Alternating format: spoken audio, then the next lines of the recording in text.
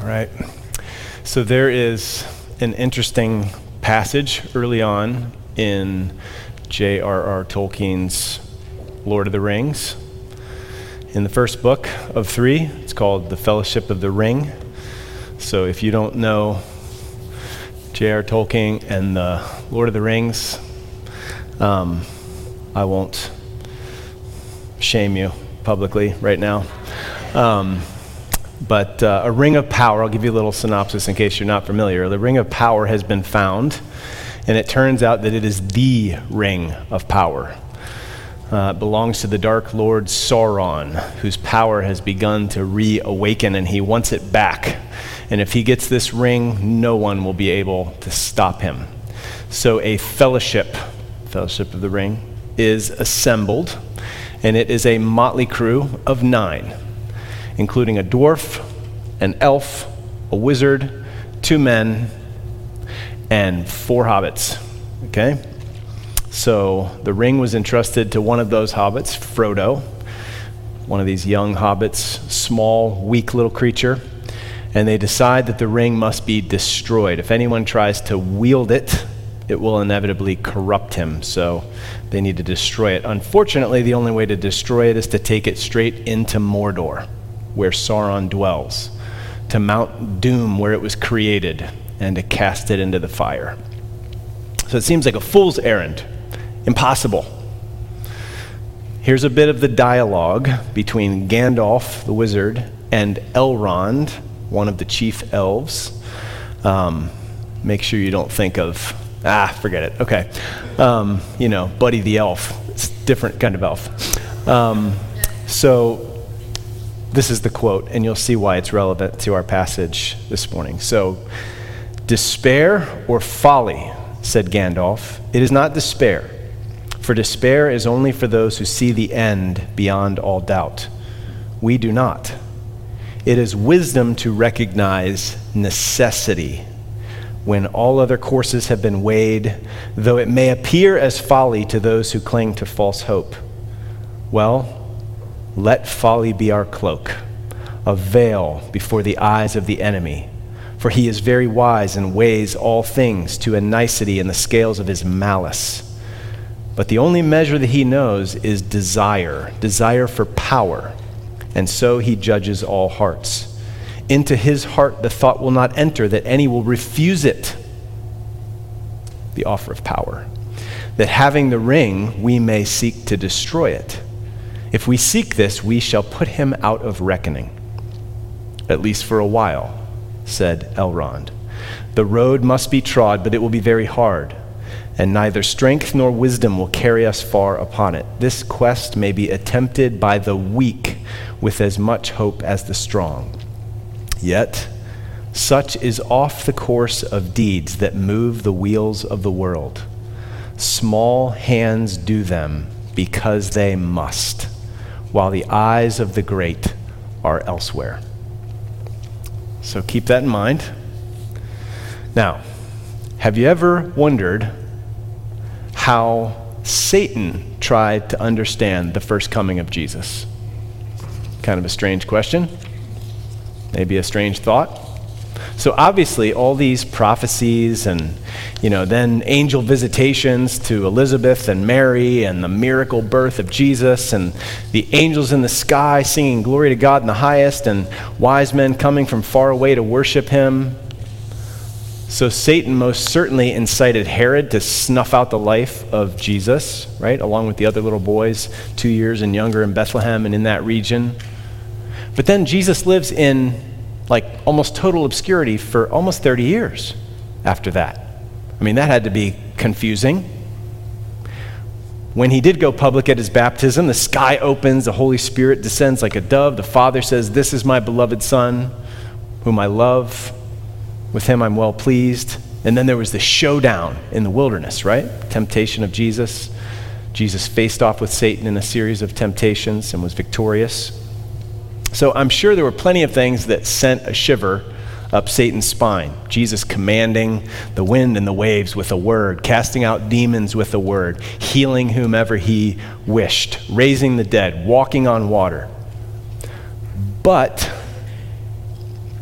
If you were with us a couple weeks ago, chapter 6, he came to his hometown, and he couldn't do many miracles there because of their hardness of heart.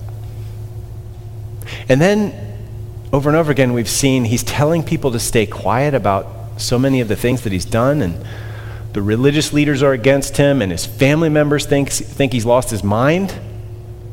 He's regularly retreating from the crowds. His disciples even don't understand. They don't seem to understand much of what he's doing. They don't seem to understand much more than the crowds. So you can imagine Satan trembling after Jesus calmed the storm or fed the 5,000. But had he known better, he should have been trembling just as much, if not more so, when the two people in our text for this morning came walking up to Jesus. So hopefully you'll see why as we walk through the text. So 2 encounters, 2 points this morning, simple outline: dogs and crumbs, spit and speech, and song. Okay? So first point, dogs and crumbs, verse 24. And just for what it's worth, the first point's going to be way longer than the second point. Okay? So here we go, verse 24. And from there, Jesus arose and went away to the region of Tyre and Sidon. This would be modern Lebanon. Okay? Just kind of place this in your mind. And he entered a house and did not want anyone to know.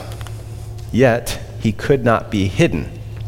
That could sound strange if you're not familiar with what's gone before in Mark, but if you've been with us in previous sections as we walk through the book chunk by chunk, you'll know that Jesus and his disciples couldn't get a respite from the crowds. Like regularly, they're trying to retreat so that they can even get a meal, but the crowds follow them. And so here he's seeking respite in this region, which is a Gentile region, and so you wouldn't imagine many Jews willing to follow him there because Jews viewed Gentiles as unclean.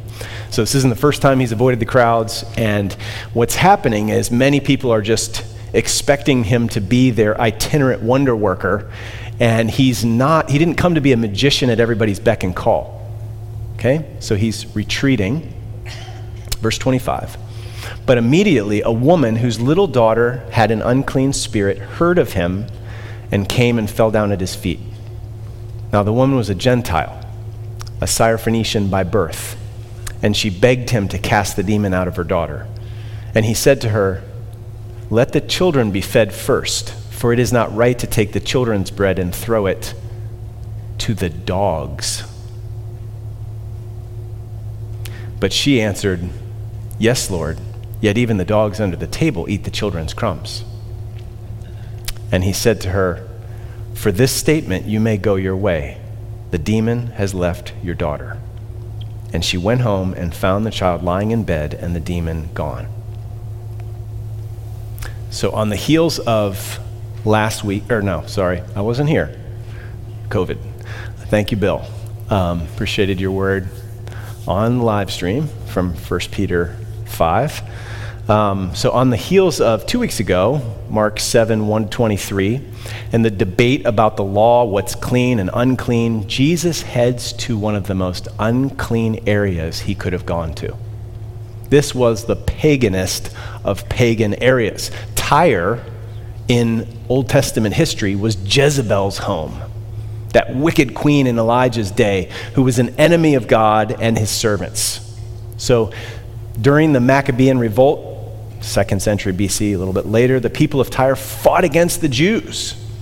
So Josephus, a Jewish historian, wrote that the people of Tyre were, quote, "notoriously our bitterest enemies." Okay, so these are the paganist of pagans.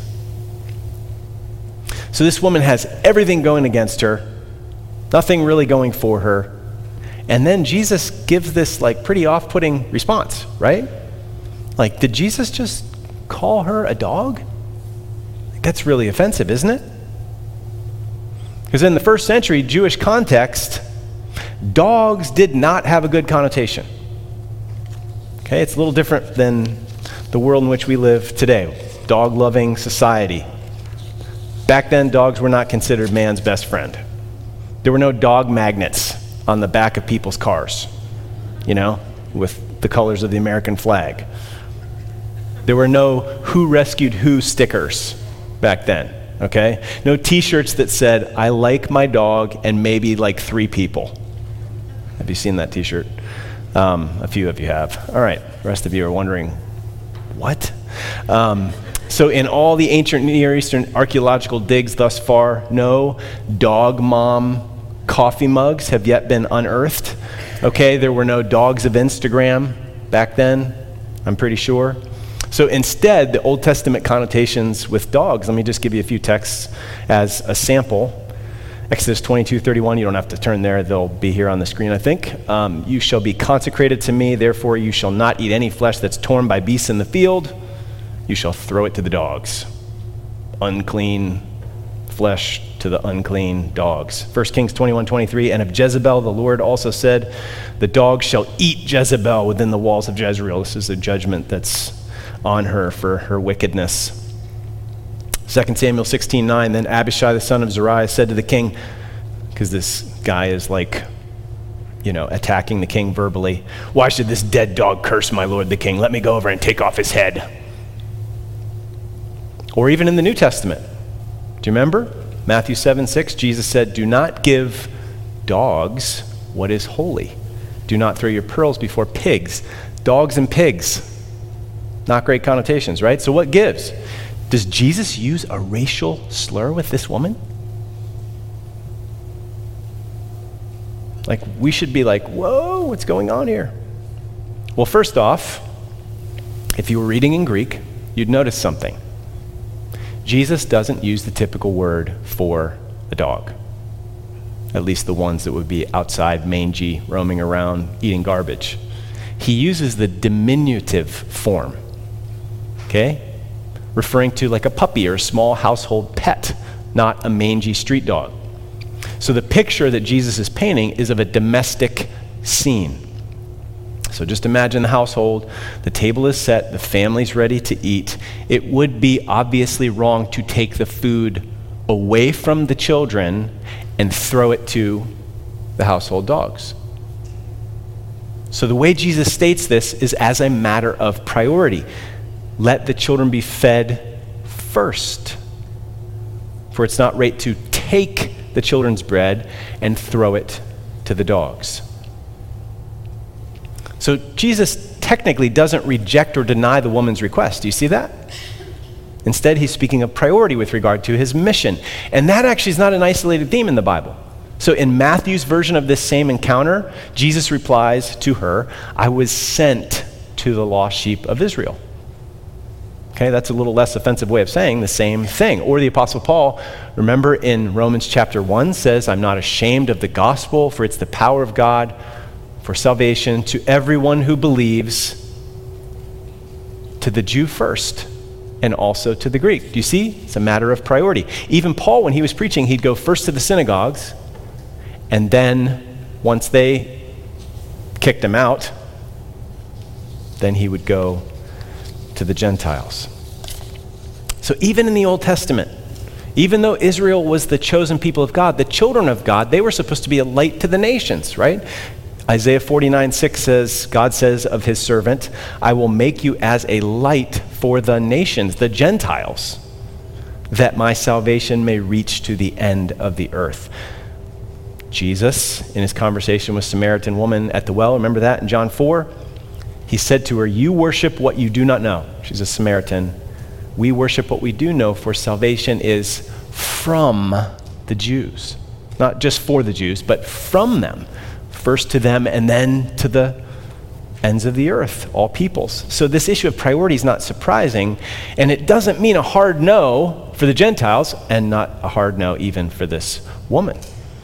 It's actually intended to set up a bright and shining yes for the nations. So if in the parable that Jesus gives, this little dog is in a house as a house pet, then the implication is that this dog has a place in the house. In the thought world of the day, the children were the Israelites, the dogs were the Gentiles. But this dog has a place in the house and will be fed. This is Jesus' house. He's going to make sure everyone gets fed. So William Lane, commentator, summarizes this really well. He writes this. She felt no insult in the comparison between children of the household and the pet dogs.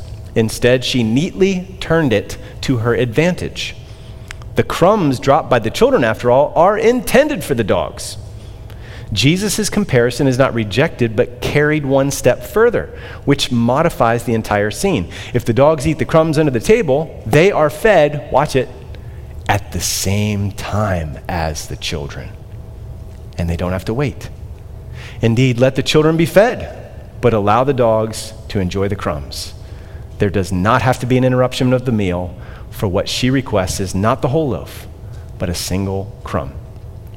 The acceptance of the comparison, the clever reply, and the profound respect for Jesus in her address shows that her confidence in his power and goodwill has not been shaken.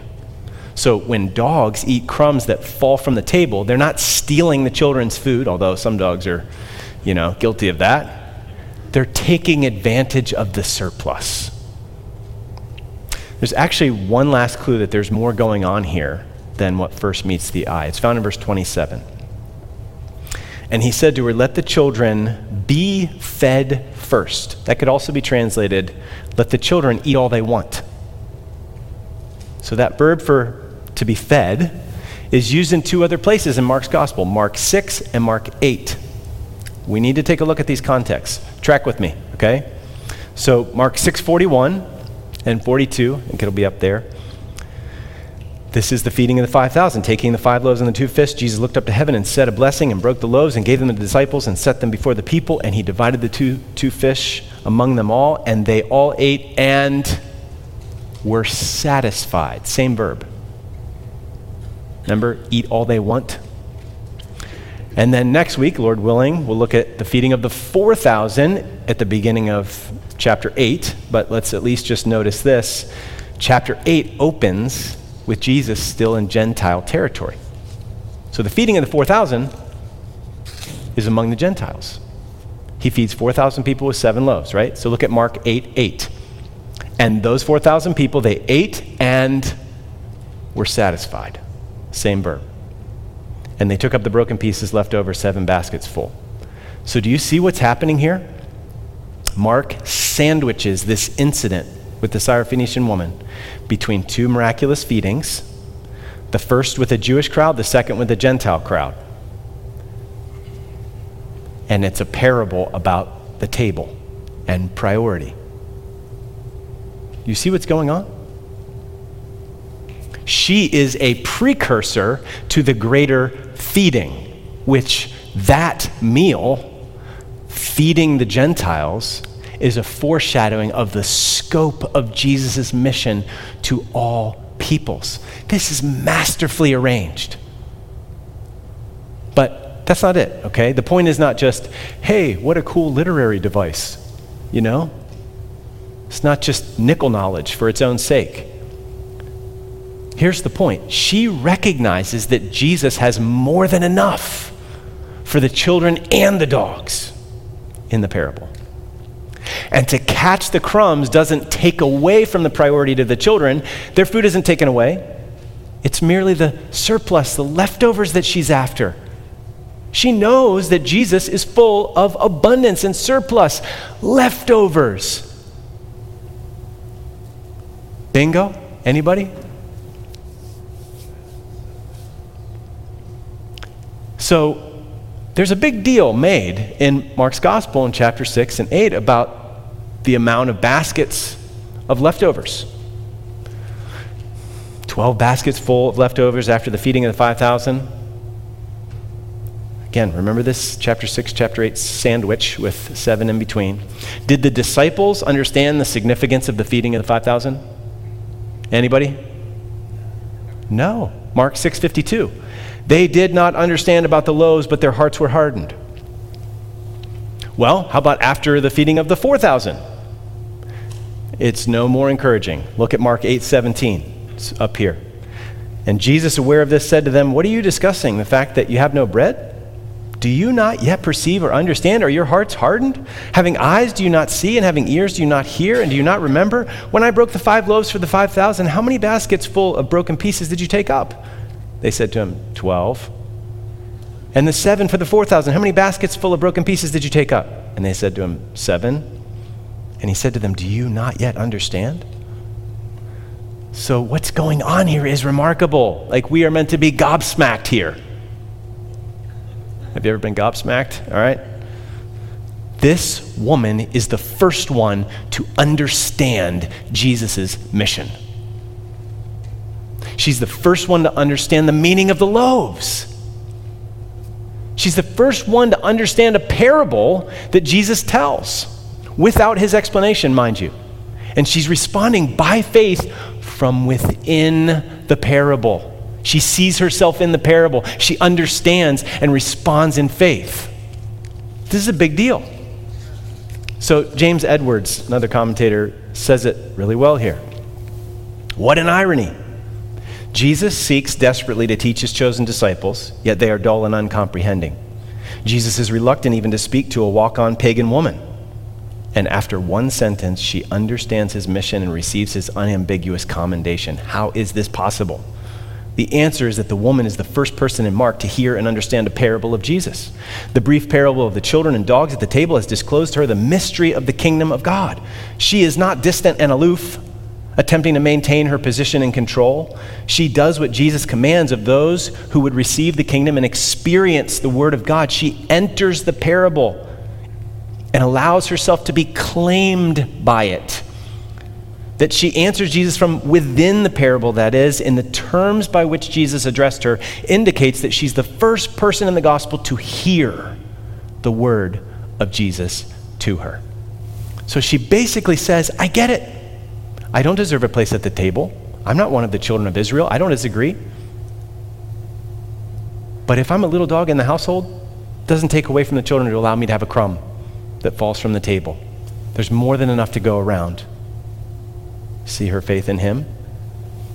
There's enough for me. Like, all I need is a crumb. A long distance, add a word exorcism is just a crumb with Jesus. Okay, so here's where I'm headed. What would this look like for us? What should this look like for us? Maybe this isn't earth-shaking, but it's really important to just put our focus on it and see what this is saying. Think of other parables and how we should respond from within the parable by faith. Okay, you can take Mark 4. That's one of the parables that Jesus has already given, right? The parable of the sower. So I read this prayer this week. I started this little book called Be Thou My Vision. It's kind of helps you with your personal worship. And anyway, it's a cool little communion with God type resource. And there's a prayer in there, and it's an example of what this would sound like to respond similarly to this woman.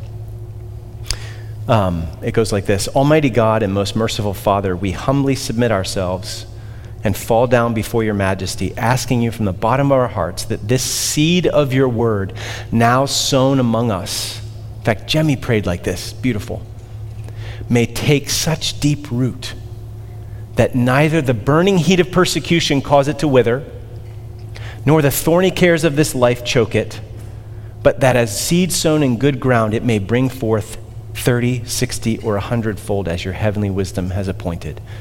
Amen. So if you come to and hear the words of Jesus, you come to this parable of Jesus in Mark 4, where you're supposed to respond from inside it.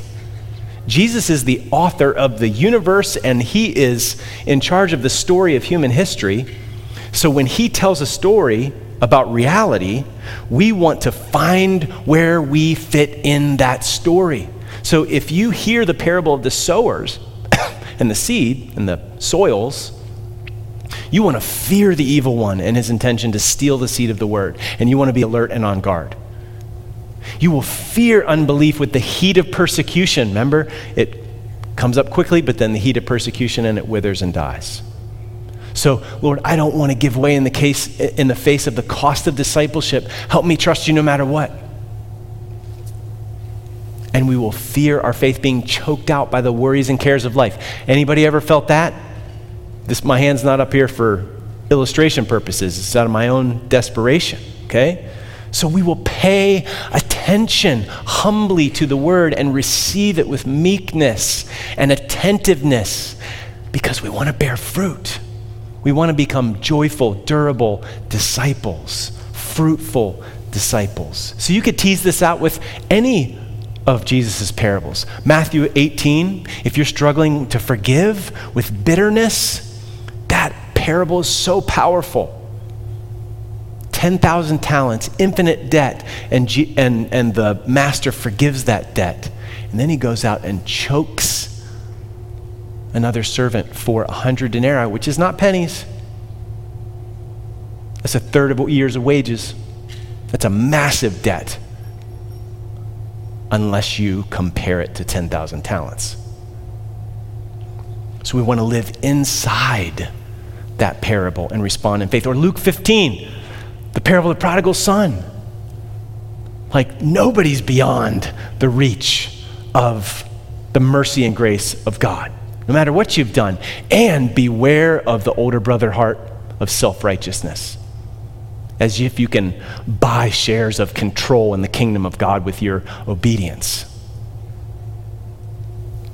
So this woman is the first to understand a parable in Mark's gospel. She hears, she understands, she responds from inside the parable. She sees herself in the story. She doesn't chafe at her unworthiness. She doesn't hesitate also, though, to ask for mercy, help, and deliverance. This is a model of faith. She is a model of faith. And what is her faith like? It's humble and it's plucky. Okay? Courageous, determined in the face of difficulties. Okay? Humble and plucky faith. She doesn't say, "How dare you call me a dog?" But she also doesn't put her tail between her legs and walk away. Sorry, just making sure you're all still awake and with me. She is both humble and confident, even assertive. Humble about herself and her worthiness, confident about Jesus and his worthiness. How about that for application? We need more of both of those. Isn't it easy to get it exactly backwards? We think too highly of ourselves and what we deserve. All of my complaining and grumbling,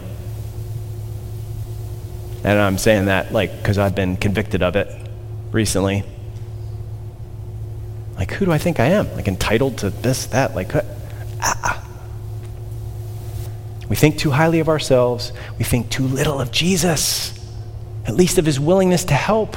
So the opposite of that is humble, bold faith. Away with the unbelief of pride and entitlement. Away with the unbelief and pride of self-pity and grumbling, complaint, bitterness. We believe, help our unbelief. Help us to honor you, Lord, with humble and bold faith. So John Newton, author of Amazing Grace, former slave trader turned pastor, wrote the following to a man. In fact, the women were reading the letters of Newton. So, hey, there we go. This is one of them. It's a man who was really depressed, and this is what he wrote to him. Not to say this is the reason for all depression, but this was what this guy needed to hear, and maybe some of us need to hear it too. You say you feel overwhelmed with guilt and a sense of unworthiness. Well, indeed, you cannot be too aware of the evils inside of yourself, but you may be, indeed you are, improperly controlled and affected by them. You say it is hard to understand how a holy God could accept such an awful person as yourself. You then express not only a low opinion of yourself, which is right, but also too low an opinion of the person, work, and promises of the Redeemer, which is wrong. You complain about sin, but when I look at your complaints, they're so full of self-righteousness, unbelief, pride, and impatience that they are little better than the worst evils you complain of. So again, this woman shows us the way. She's a model of faith. Beautiful, meek, bold faith. She's incredibly humble, has no sense of entitlement whatsoever. She doesn't chafe at Jesus' response, and she's beautifully bold and cheeky. She honors Jesus. He is Lord. She knows her place, but she knows that even dogs quote unquote, it's a parable, get crumbs. So she's just saying, would you, great Lord that you are, for whom a long distance exorcism is just a mere crumb, would you just authorize me to collect one from under the table?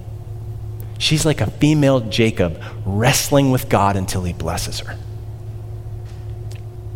And obviously, Jesus is no respecter of persons. He sees and responds not to human status, but to human need and to sincere faith. Remember back to the beginning, that Tolkien quote? Such is oft the course of deeds that move the wheels of the world. Small hands do them because they must out of necessity, while the eyes of the great are elsewhere. Let's go and do likewise. Hebrews 4. Since then we have a great high priest who's passed through the heavens, Jesus, the Son of God. Let us hold fast our confession, for we do not have a high priest who's unable to sympathize with our weaknesses, but one who in every respect has been tempted as we are, yet without sin. Let us then with confidence draw near to the throne of grace, that we may receive mercy and find grace to help in time of need. All right, so one more set of humble hands that move the wheels of the world before we're done with our study and participate in the Lord's table together. So second point, spit and speech and song. Verse 31. Then Jesus returned from the region of Tyre and went through Sidon to the Sea of Galilee and the region of the Decapolis. And if you remember back from chapter 5, this is a largely non-Jewish location. And the last time he was there, he got asked to leave. Because remember, he cast the demons out of that man, and they went into the pigs, and the pigs went into the water, and that was a huge economic loss, so they asked him to leave. And they brought to him a man who was deaf and had a speech impediment, and they begged him to lay his hand on him, and taking him aside from the crowd privately, he put his fingers into his ears, and after spitting, touched his tongue. And looking up to heaven, he sighed, or that could be translated moaned, and said, like a groan. He said to him, Ephphatha, that is, be opened. So Aramaic for be opened. And his ears were opened, and his tongue was released, and he spoke plainly. Just a little sidebar here. Jesus' healings are not a disruption of the natural order. They are a return to it. Verse 36, and Jesus charged them to tell no one. Kind of ironic. Looses the tongue of a mute, tells him and others not to tell anyone. But the more he charged them, the more zealously they proclaimed it, and they were astonished beyond measure, saying, he's done all things well. He even makes the deaf hear and the mute speak. Well, this is a weird way to heal, isn't it? Like, why did Jesus do it this way? What is there, like, significance to this? Well, there's some discussion, in the commentaries about the meaning of spit in the ancient Near Eastern healing rituals, and there are some accounts of saliva being used in the healing arts of the day. And so is Jesus adopting the arts of these so-called magical healers of the day? No. Mark is highlighting the deep empathy of Jesus toward this man. He doesn't treat him just like another face in the crowd. He treats him as a valuable individual. He pulls him away from the crowd so as to not make a spectacle of him. He's probably felt like a spectacle most of his life. Jesus is not afraid to touch him. This healing is so attentive and individualized and personal. The sensitivity, the kindness of Jesus is highlighted here. So get into the world of this situation and imagine how this man was likely shunned and perhaps even made fun of. Think of the noises he would have made when he was trying to communicate. The moaning and the groaning, inarticulate. People thought that they probably thought that he was not just dumb as in mute, but probably stupid. You can imagine people making fun of him. So think of how well suited this healing is to this deaf man. It's as if Jesus is communicating what he's about to do in sign language. He's healing him via sign language. Isn't that beautiful? He sticks his fingers in his ears. He touches his tongue. And then he does it. It's beautiful. Jesus is so worthy of our adoration. Now, the text says that this man speaks plainly, clearly, after Jesus healed him. So why is, in the parentheses in this little second point, spit and speech and song? There's no song in this passage. I mean, the spit and speech, okay, get that. Where's the song come from? Well, the description of this man in verse 32 as the one who is deaf and had a speech impediment should have a hot link on them to Isaiah 35. You know what a hot link is? Like you're reading your email and there's like blue letters and a blue line and you touch it and it goes to the web page that gives you the Wikipedia explanation of what in the world you're talking about. So this description of this guy is a hot link to Isaiah 35. You remember what Jemmy read? Isaiah 35:4. Say to those who have an anxious heart, be strong, fear not. Behold, your God will come with vengeance. With the recompense of God, he will come and save you. Then the eyes of the blind shall be opened and the ears of the deaf unstopped.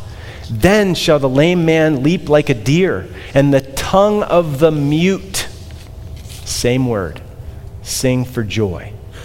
Verse 8, and a highway shall be there. It shall be called the way of holiness.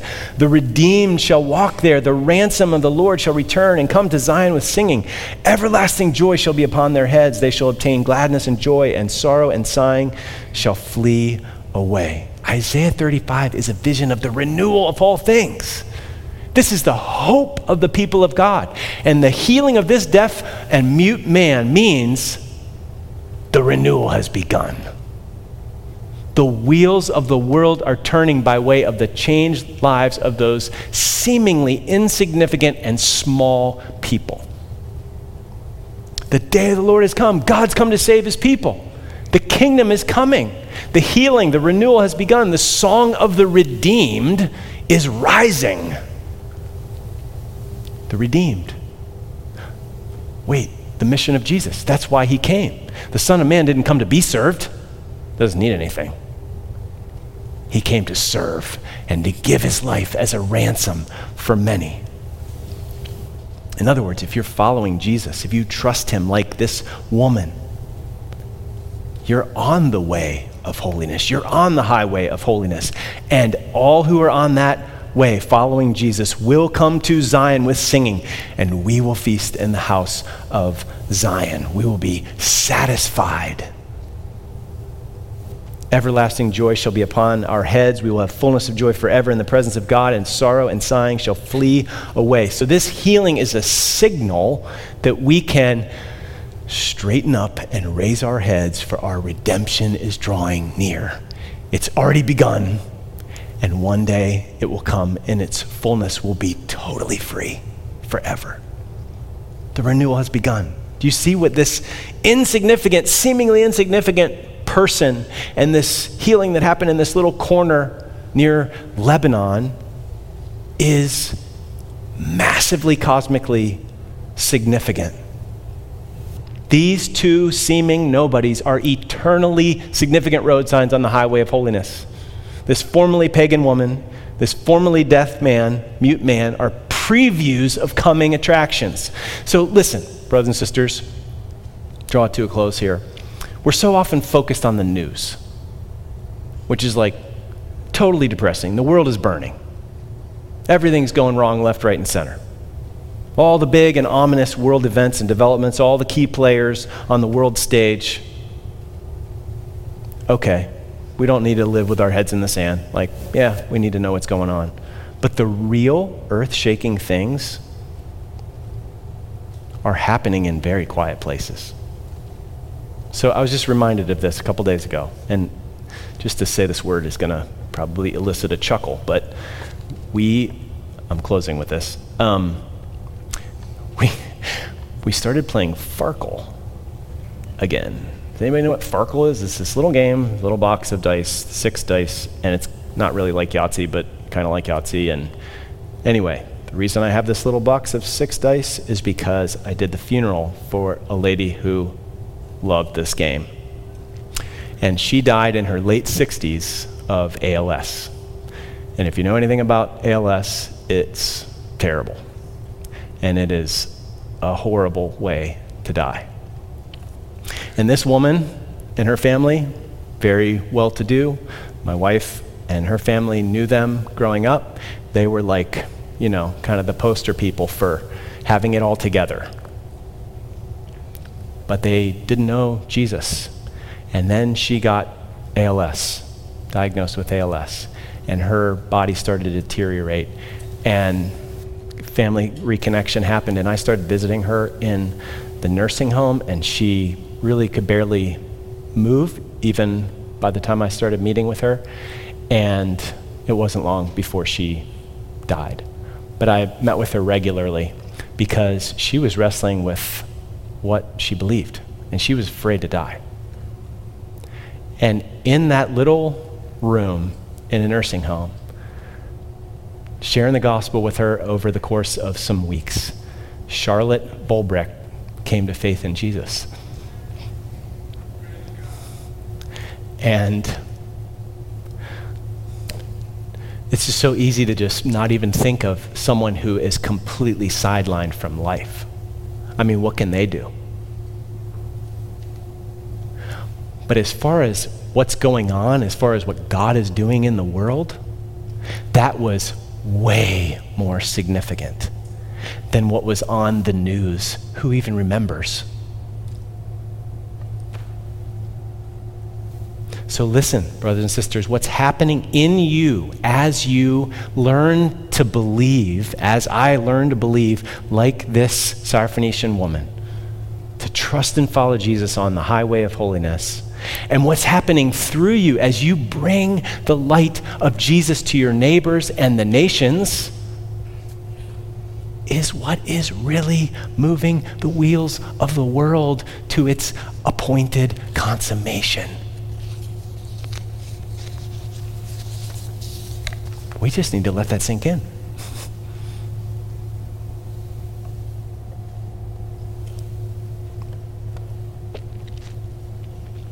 And I think the table is a wonderful place for that to begin to sink in. So as we prepare to share in the Lord's table, there's a somewhat obscure story in the Old Testament in 2 Samuel 9. King David wanted to know if there was anybody left from the house of Saul that he could show kindness to after Saul and Jonathan died. It was actually for the sake of Jonathan. Remember, he had that covenant with Jonathan. They were good friends. So there was a son of Jonathan named Mephibosheth, and he was crippled. And David said to him, "Do not fear, for I will show kindness for the sake of your father Jonathan, and I will restore to you all the land of Saul your son, and you shall eat at my table always." And Mephibosheth paid homage and said, "What is your servant that you should so regard for a dead dog such as I?" Mephibosheth didn't deserve a seat at the table.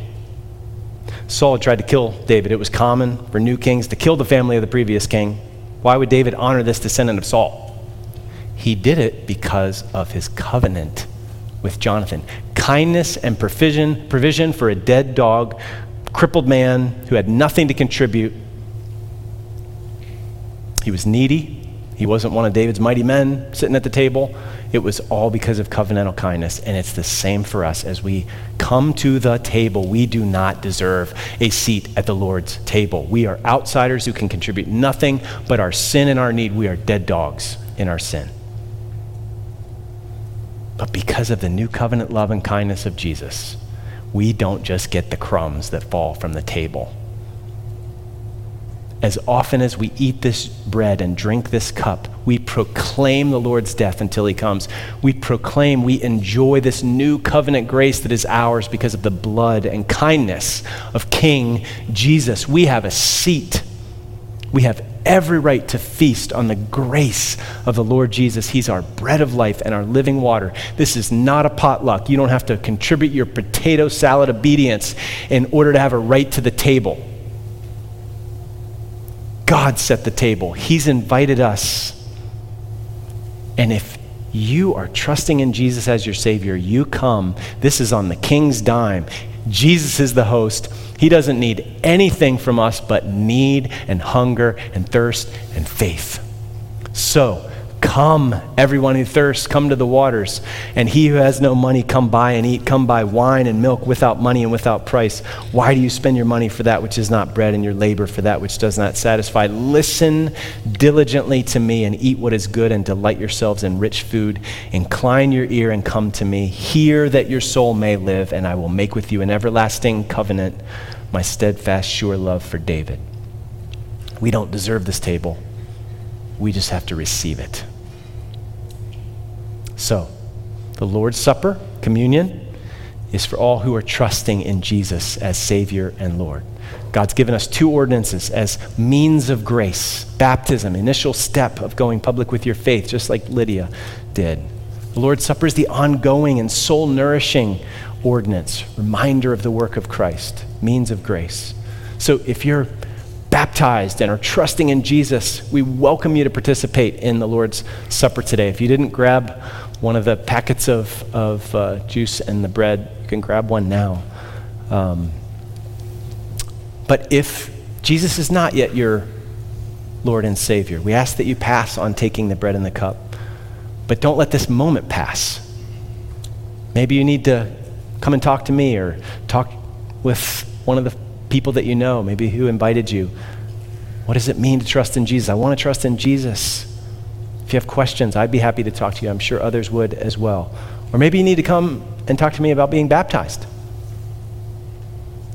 Going public with your faith. So let's pray and take a few minutes to examine our hearts, and then we'll participate together. Lord Jesus, we see in such beautiful ways the abundance and surplus and provision that you have in this passage. Grace upon grace, and so wide, open to all peoples. And I pray that we would feed on you and be nourished. Lord, I pray that your grace, the food that you feed us with, would so satisfy us that the stuff that we may be using to satisfy our hunger, like Brian opened with that Thomas Chalmers quote, that we would just be put out of taste for those lesser things because we are filled up with your sweetness and with your bread of life, living water, grace. So show us your glory. We've seen it. Help us to see it with the eyes of faith, and help us to trust you with bold and humble faith. Nourish us, Lord. And where we need to see our sin and repent, help us to do that and get out of the way anything that's impeding our fellowship with you. In Jesus' name, amen.